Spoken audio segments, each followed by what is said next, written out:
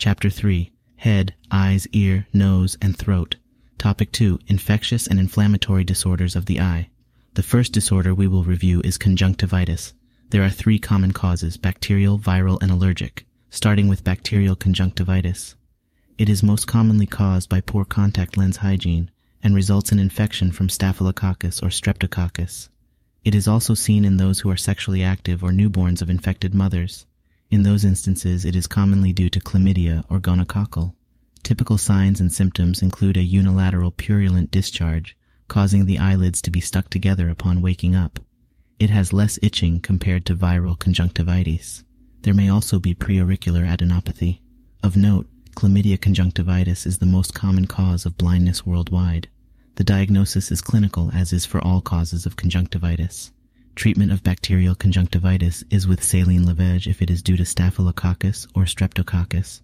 Fluoroquinolones ophthalmic antibiotics may also be utilized. If gonorrhea or chlamydia is suspected, azithromycin or doxycycline plus ceftriaxone is the preferred treatment regimen. Next is viral conjunctivitis. It is often preceded by an upper respiratory infection. The most common cause is adenovirus. Other less common viruses include VZV and HSV. Symptoms typically start initially in one eye and then spread to the contralateral eye. Patients will have watery discharge and itchy or erythematous eyes. Herpes zoster ophthalmicus, which is shingles of the 5th cranial nerve, uniquely presents with a fever and a papular rash. Treatment is with supportive care, as most cases are self-limited. If VZV or HSV is suspected, a cyclovir should be administered. The last cause of conjunctivitis we will review is allergic conjunctivitis. This is commonly associated with atopy and eczema. It presents with bilateral erythematous, itchy eyes, and little to no discharge. It may also present with other atopic symptoms such as allergic rhinitis and asthma. Management is through avoidance of allergens. Symptomatic management is with topical antihistamine, such as levocabastine or imidazole, and topical nonsteroidal anti-inflammatory drugs, such as ketorolac. Of note, for all cases of conjunctivitis, there is normal pupillary reaction, intraocular pressure, and no impairment of visual acuity. If any of these are present, consider another diagnosis. Our next disorder we will review is uveitis. This is defined as inflammation of the iris, ciliary body, and choroid. The most common cause is idiopathic. Other key causes to be aware of are collagen vascular disease, such as systemic lupus erythematosus, rheumatoid arthritis, scleroderma, polyarteritis nodosa, dermatomyositis, Behçet's, and also seronegative spondyloarthropathies. Other less common causes are sympathetic ophthalmia, also known as autoimmune uveitis, and infections such as TB, Lyme disease, CMV, toxoplasma, syphilis. Signs and symptoms include pain, however pain is typically absent with posterior uveitis, erythema, photophobia, an abnormal pupillary response due to involvement of iris and ciliary body, and hypopyon. More specific findings include synechia, which occurs due to adhesions of the iris to the lens, iris nodules, and chorotic precipitates, often referred to as having a mutton fat appearance. Diagnosis is made with a slit lamp examination. Management is with steroids. Pain control is achieved with medications such as cyclopentolate, tropicamide, or atropine. The mydriatic component of these drugs dilates the pupils and breaks the synechia, providing pain relief. Lastly, it is important to optimize management of the underlying disease. Moving on, we will discuss preseptal and orbital cellulitis. These are most commonly caused by upper respiratory tract infection organisms such as Streptococcus pneumonia, Haemophilus influenza, Neisseria meningitidis, and Staphylococcus aureus.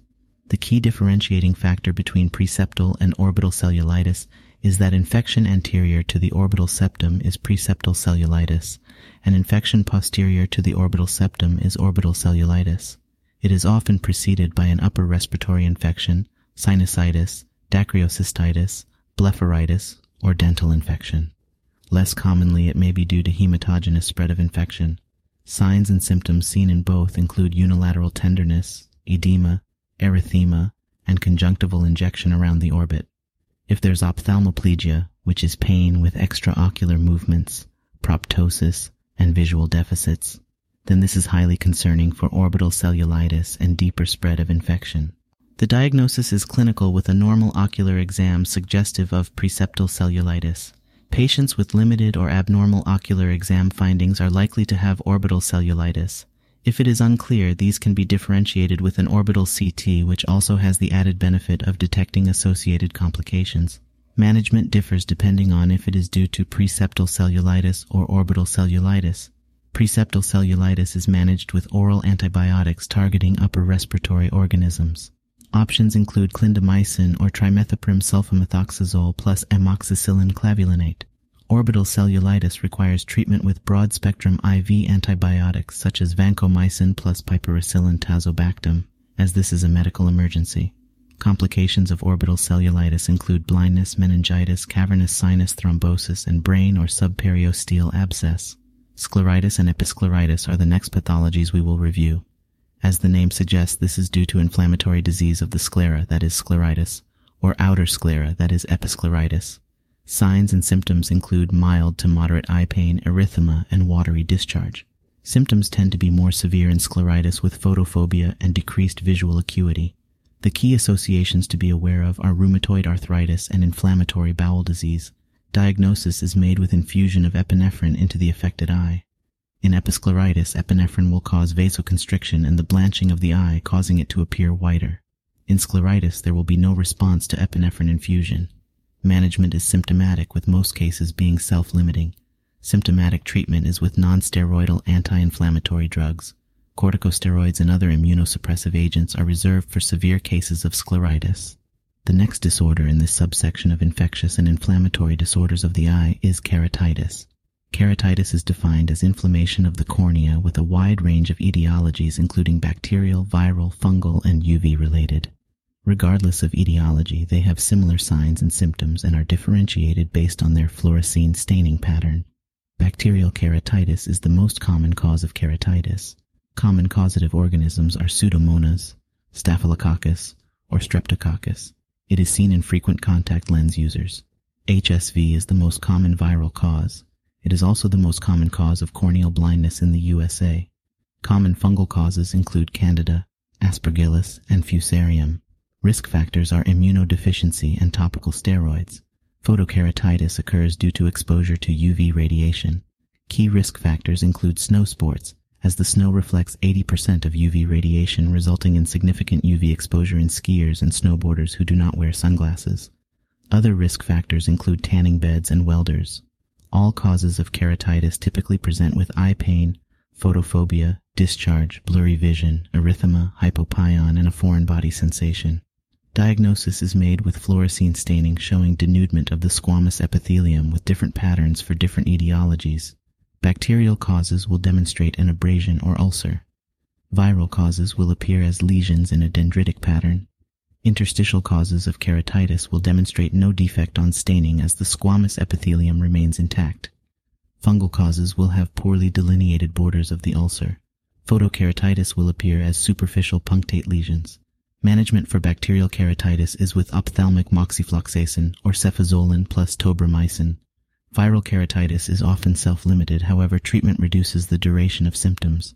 Treatment includes oral acyclovir or ganciclovir. Ophthalmic eye drops include trifluridine or vidarabine. Ophthalmic natamycin or voriconazole may be administered for fungal causes of keratitis. Oral amphotericin B or voriconazole is used in severe cases. Oral nonsteroidal anti-inflammatory drugs and other analgesics are used in symptomatic management for photokeratitis.